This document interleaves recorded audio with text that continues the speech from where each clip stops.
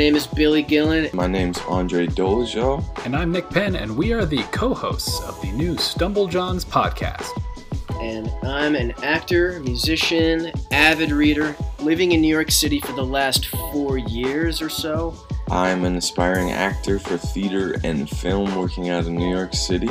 I'm currently living in Pittsburgh, Pennsylvania. And we wanted to start this podcast as an advice and conversation platform for theater professionals and or pre-professionals too. A way to connect with each other and help us out through the sometimes challenging theater scene as young people fresh out of college. I wanted to be able to have a conversation with people that are navigating this field just like me, find your community and feel a little less alone.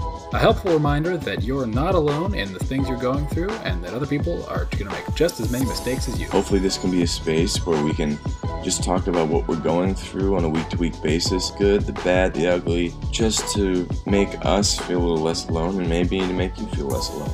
I think this is going to be a blast. We're going to release episodes every week, and we hope to hear from you and to answer your questions. And we hope you tune into us, the StumbleJohns. Billy out.